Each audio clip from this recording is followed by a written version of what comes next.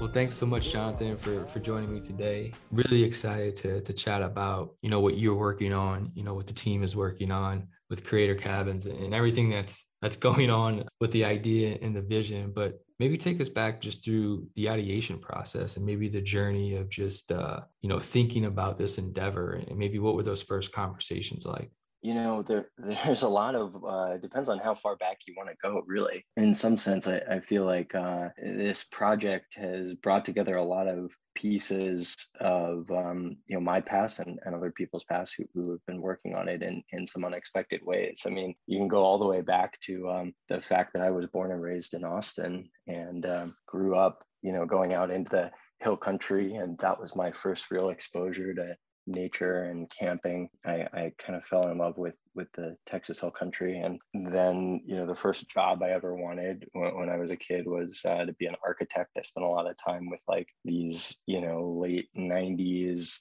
like architectural software CD-ROMs, like building houses for my family and babysitters and stuff. Classic.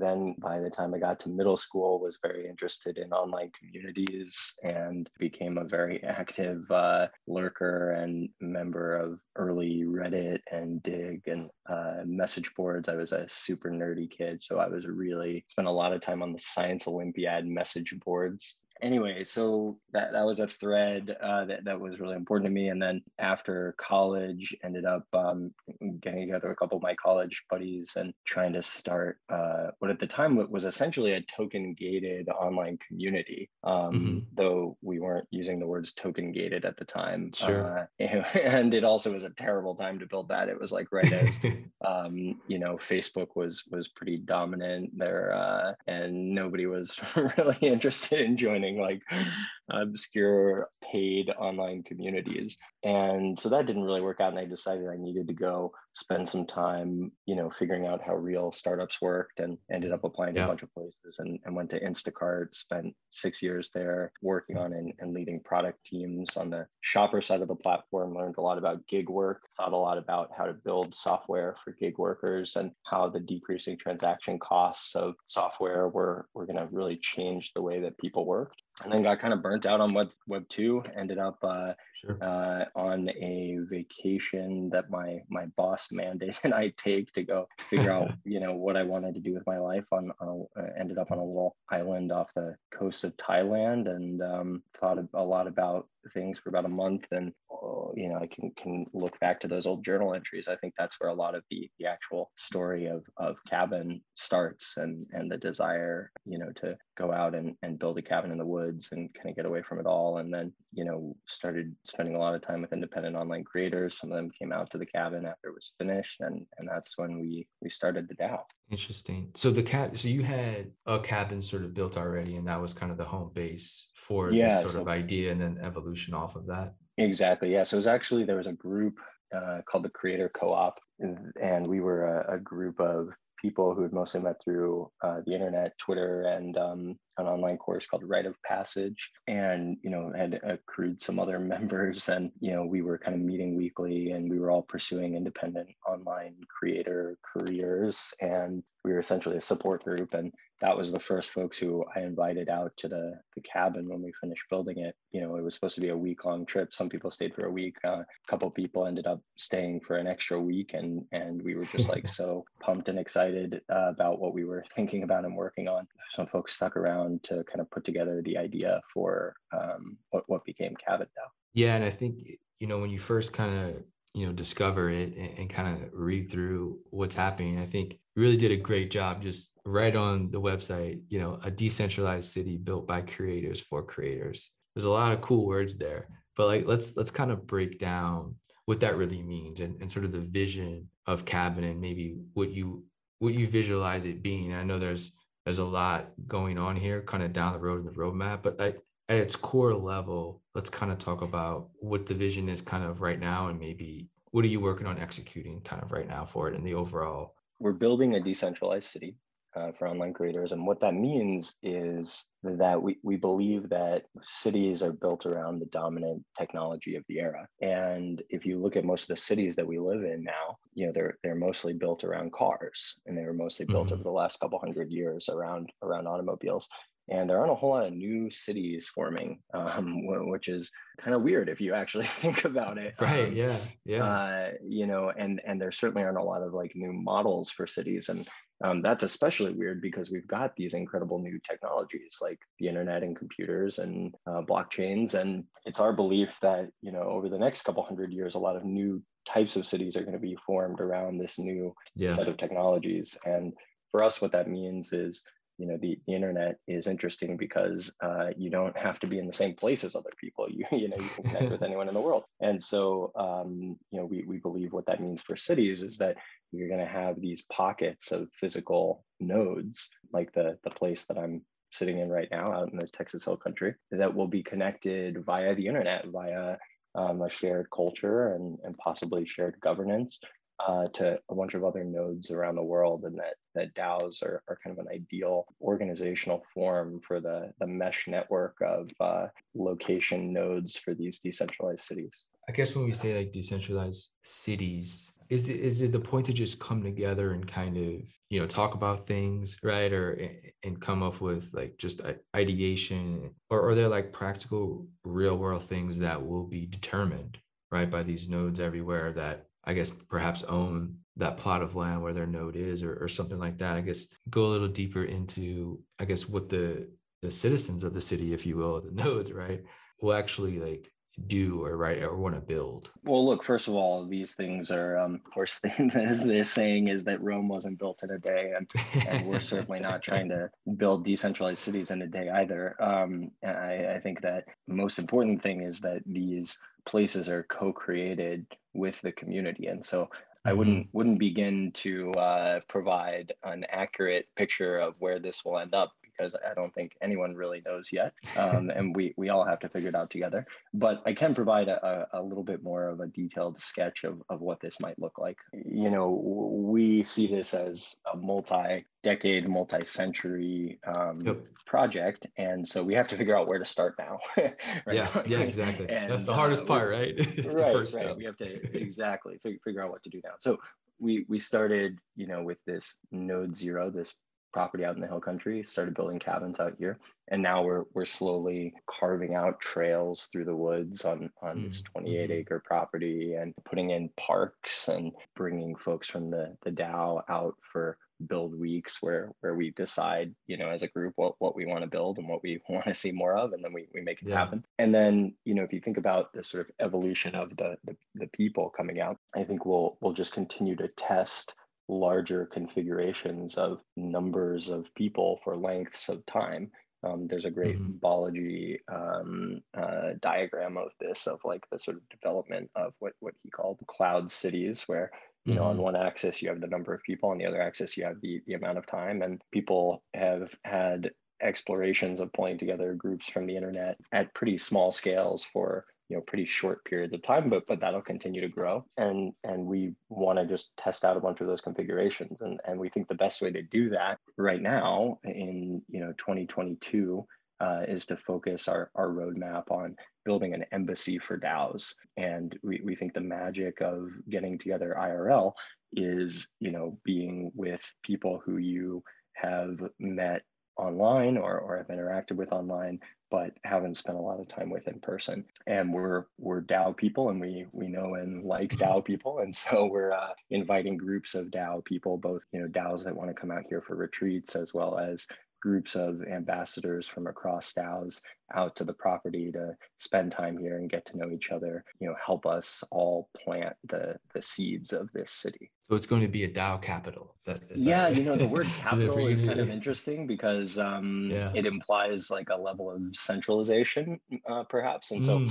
Right. um, Right. Right. I don't know that there will ever really be a capital for this city, but there will be nodes that are sort of optimized for different things. And I think what we're optimizing for in this node is big piece of nature that is a place where people can come together for retreats and gatherings. But we expect that there may be nodes in the future that take very different form factors. Maybe there will be Sure.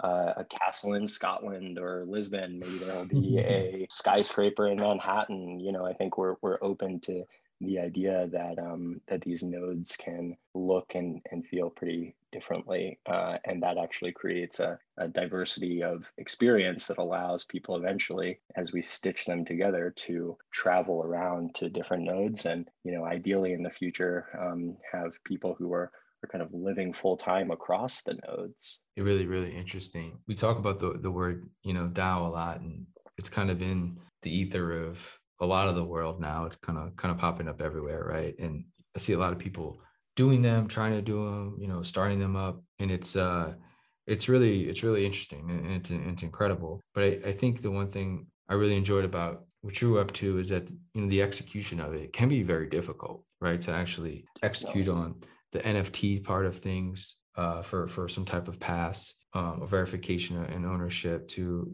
raising money in a DAO treasury. There's all these sort of phases that a DAOs go through to actually execute on its sort of vision. Can you just maybe walk us through the journey of the execution of it via, what do the NFTs do? How'd you raise the money for the treasury? I believe it was on Mirror, but really just the executable phases of, you say, your group got together and say, hey, okay, we're going to officially do this. We're going to make it a DAO. What were the first steps sort of after that to execute on that vision of the DAO? Yeah, great question. Look, executing as a DAO is hard.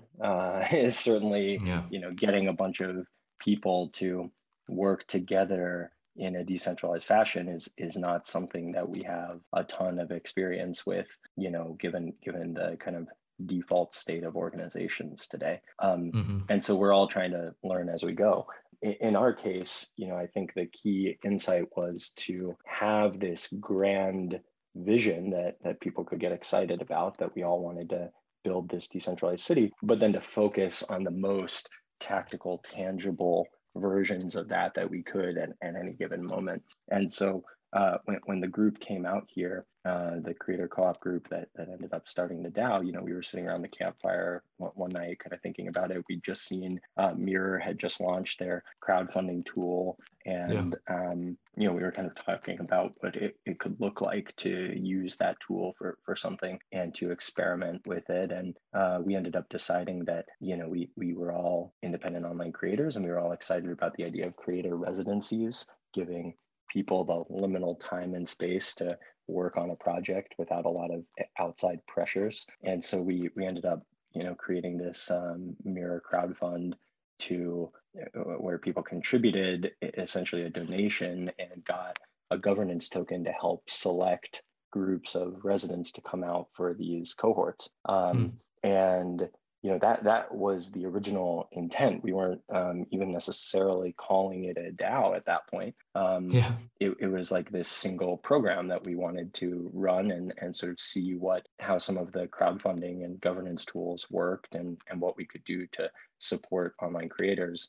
And then, as we started running that program, we were noticing that a lot of really amazing people were showing up in the community and wanting to contribute. And so over the course of the first cohorts of the residency program, which became season 1, we had this emergent process of people showing up in the community and us kind of figuring out what we wanted to do next, and what we wanted to plan for season 2, which we're in now, which is sort of has taken on this vision of multiplayer mode and bringing together groups of people, whether that's DAOs coming for retreats or the ambassador program or these build weeks.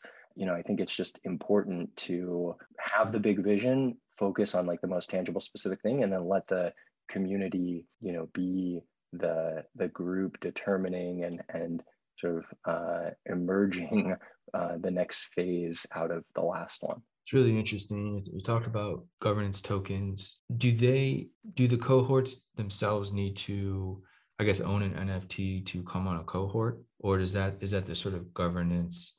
Whoever owns governance token get the vote on.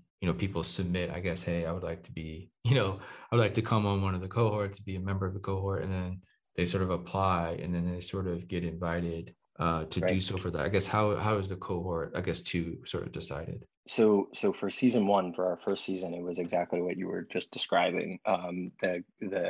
We distributed these cabin tokens, which gave people governance abilities to select applicants for residencies in these cohorts. And so we had an open application process on Twitter actually, and then allowed token holders to vote, brought out these incredible cohorts of creators. And that was how season one worked. And then we realized, while it was very cool to have a bunch of people who had never met before, even mostly online, come out and spend time together, we thought it would be even potentially more powerful to try getting groups of people who did know each other online but hadn't spent a lot of time together Right. IRL Right. out for season two. And so that's when we developed our passports and our NFT visas for those passports.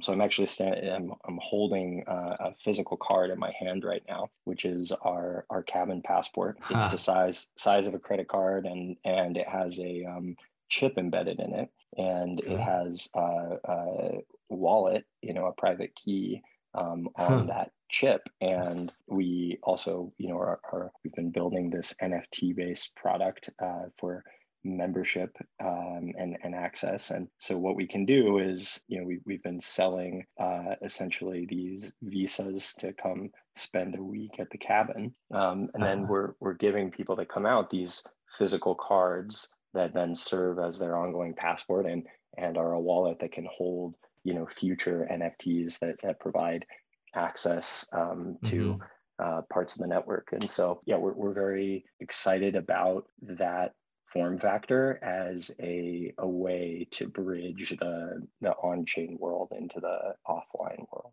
This is, yeah, I mean, this is like exactly why I was excited to talk to you, because I think looking at the digital world and finding a way to bring it into the physical world, unlike anything we've kind of had before. I mean, obviously there's like meetups, right? And there's Facebook groups, right? There's been these tools out there to sort of get people together from online and bring them into to the real world environment. The interesting thing about all this, right? Taking, let's just call it Web3 into the physical world, I think is just the opportunity to physically, be involved in a community again. It's actually, it seems like it's I don't know, it's kind of been a while. Like I have friends and online people that I've never met before, right? Like I've been friends with 4 or 5 years, right? Like close friends, and just kind of never, you just never, if you find the time, or like they live halfway around the world, right? And so there's expenses to that, and then COVID. So there's all these things that prevent us from being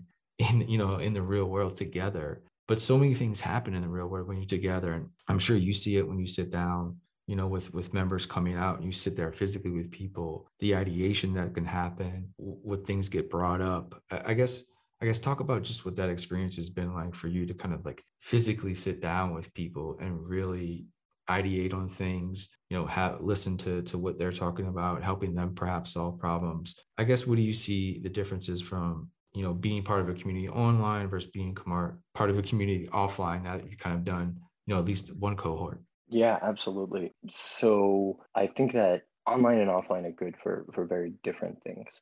So online is great for breadth and connecting with sort of exactly the right people from a huge pool of possible people. Right. Yeah. And so if you look at, like, online dating is the perfect example of this, where you have an Hmm. incredibly highly motivated group of people that are looking for other individuals. Yeah. And they, if you look at the graphs of like how people meet their partners over time, it's just stunning to see everything else that has been the traditional ways people have done that has fallen off a cliff, and online dating is through the roof. And the reason for that is because the pool of people is just so much bigger, and you can be so much more precise about sort of finding the right person or people to match with. And the same is true on Twitter or any online community. It just allows this level of like niche interest and connection that's not available within the limits of physical geography. So that's what online is great for. What it's not great for is deep connections, because we've all spent the past couple of years on Zoom, and that's fine for some things, but you pretty much have to have like a specific meeting agenda and purpose to hop on a half-hour Zoom call. And the magic of physical space is the liminal time and space that it allows for creativity and collaboration and exploration and trust and relationship building.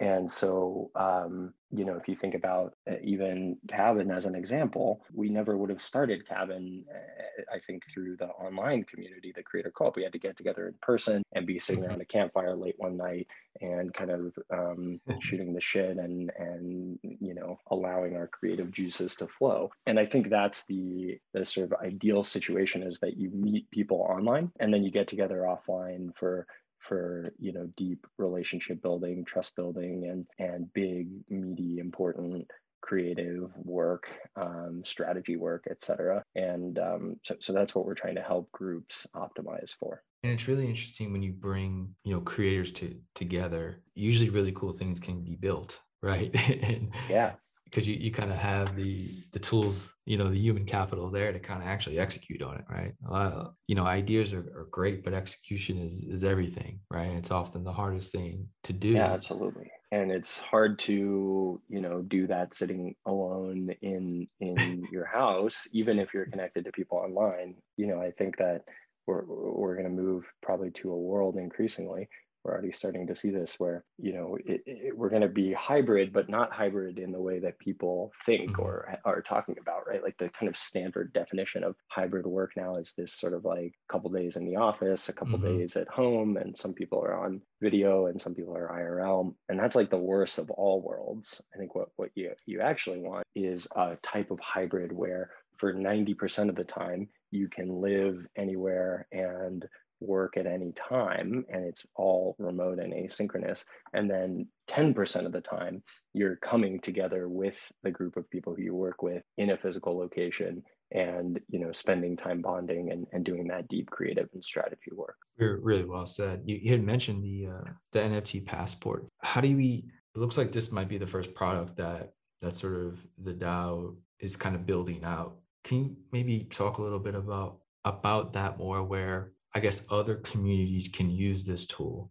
This is where I see the power in what you've created, right? Is that you created something that's now creating other things for other creators to use. And right. I think we see communities popping up online kind of everywhere in every different sector, every different niche. But talk about how, I guess, the service now, a product that you guys are building out, how can that serve the community of communities, if you will? People can take this idea and implement it into maybe what they want to do, right? With their community, within their sector, or within their city, or wherever they may be. Yeah, so we're definitely interested in doing that. And I think that, the way we're doing that is exactly what you just described, which is that we're building products first and foremost for ourselves. And then due to the fact that we are, sort of on the bleeding edge of a lot of DAO stuff, particularly related to the kind of like on-chain to offline conversion. We think that's an area where we can not only build cool products for ourselves, but also provide those to other people, other groups, other DAOs. And that is true for our products, which includes things like the NFT passport visas, and some other software products we're working on, like a kind of Hacker News for DAOs product that we'll be releasing soon. But also, is true for our written content and the media that we're creating as a DAO. So we have a product guild. We also have a media guild. The media guild has been incredibly active in publishing content about how to DAO. And really diving deeply into the execution of how to make DAOs functional. And we're also spinning up a podcast right now. So, and then of course we're bringing together groups of DAO operators IRL to talk about these things. And so, I think our biggest goal right now is just to accelerate the GDP of the DAO economy. And we're trying to do that every way we can by taking all of the learnings from what we're doing and sharing them out with the rest of the DAO ecosystem. And DAOs are so early on here, right? So there's going to be a lot of transformation over time. And I kind of maybe want to focus the last couple of questions here on not necessarily maybe the future of DAOs, but perhaps kind of where we are like structurally. You're kind of in, I mean, you're in Austin, so you're kind of in a city where it seems to be proactive in perhaps supporting innovative, companies and ideas. Wyoming just has because they actually have a legal DAO structure now, and some states are paying attention. I guess from like I don't know necessarily a legal standpoint, but where do we go from here for DAOs as they mature? I guess, do you see much more of a natural formulation of, again, not regulation, but just like, forms of ways to actually do it where there's a guidebook to it, like you said, how to DAO, right? There's some formation sort of paperwork, or not paperwork, but things you fill out, or a software stack that is sort of universally used to kind of get set up. And I know there's all these set products out there right now for DAOs, but where do you see it going maybe within the next 3 to 5 years? And I guess what needs to get better right now? I know that's a very loaded question, a lot of different ways you can go with that, but try if you Yeah, can. that is certainly a big question. I'll maybe try to cover a couple of pieces of it. So, first of all, I think there's not one type of DAO. There are Yeah. many types of DAOs. And so there's not going to be one tech stack, there's not going to be one answer, one legal structure, one organizational structure that works across the board. There, in the same way that companies have many Yeah. structures, DAOs will and do too. And I think it's important that we get better at kind of classifying those different types of structures and developing language to talk about the dimensions or the spectra across which DAOs operate. But it's it's it's going to be a wide spectrum in terms of DAO tooling. I think there is definitely there are a lot of fantastic teams starting to build really great products in this space. It is nascent for sure, and it requires pretty different mental models and software models, monetization models, Mm-hmm. to build DAO tooling versus most traditional kind of Web 2 SaaS Right. software. Right. And so I think it's going to take a while for us to figure all that stuff out. But there are definitely a lot of amazing teams and entrepreneurs starting to really think deeply about the problem space and create great solutions. And I think that the most important thing that can happen right now, that why we're so focused on this idea of an embassy for DAOs and growing the GDP of the DAO ecosystem, is bringing together DAO operators and Mm-hmm. leaders and community managers and folks who are very involved in running and supporting DAOs into the same place to talk about the problems and to try to figure these things out, because everything from organizational structure to compensation to Mm-hmm. how to set up your Discord to how to perform governance are all really big, hard, meaty problems that don't have clear solutions. And the only real way to solve them is just to spend a lot of time experimenting across a bunch of DAOs and then kind of learning the best patterns that different DAOs have implemented and trying those out and continuing to evolve the structure of these things. DAO University seems inevitable with the ever changing road. I want to end on the last question. I know it's a little tough to look at the future a little bit, but just from a cabin perspective and what you and the team are building, when you look at maybe successes that you would like to have, again, going back to sort of like execution over the next maybe 3 to 5 years, like what would you like to execute on, and how would you measure success? So if I look back in 3 to 5 years, I'm going to be really happy if we've done a couple things. The first one is just taken really tangible steps towards a decentralized city, and I think that this is the sort of thing where I think there's a great, possibly Bill Gates quote, something about people sort of like overestimate what can happen in one year and underestimate what can happen in 10 years. And I think people are probably dramatically underestimating what DAOs are capable over the next decade. Um, Yeah. and I think we're already starting to see this emerge in the context of Cabin, where we have a whole lot of people who are working, kind of part-time or in their spare time on the DAO, completing bounties or doing various things within the DAO. And so as a result, any individual kind of project or action that we're taking runs a little bit slower maybe than if there were a full-time team working on it. Right. But Right. as a result of having this huge community of people running in a bunch of different directions and trying out a bunch of different things, we're sort of like a parallel processing computer where we can just try a bunch of things simultaneously.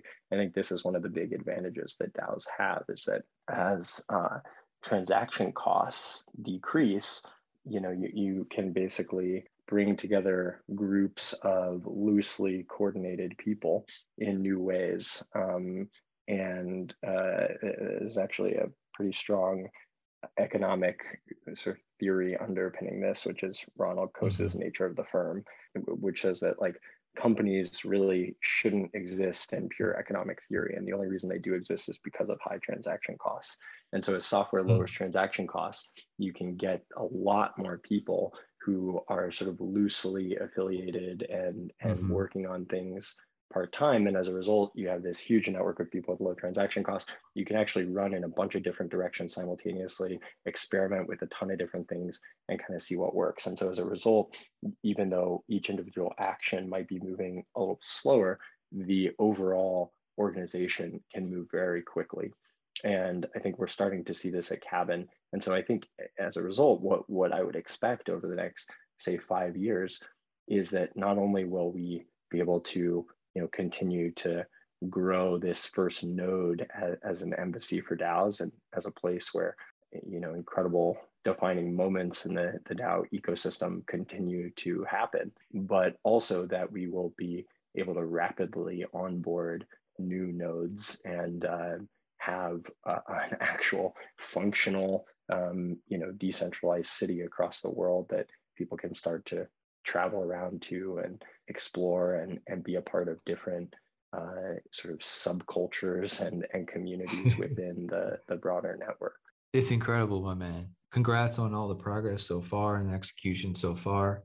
Thanks so much for joining me. I know you're busy, and I'm always grateful when busy people take time out of their day building cool stuff. So congratulations and best of luck to the next decade, my man. Thank you so much. Yeah, thanks so much for having me. Enjoyed the conversation.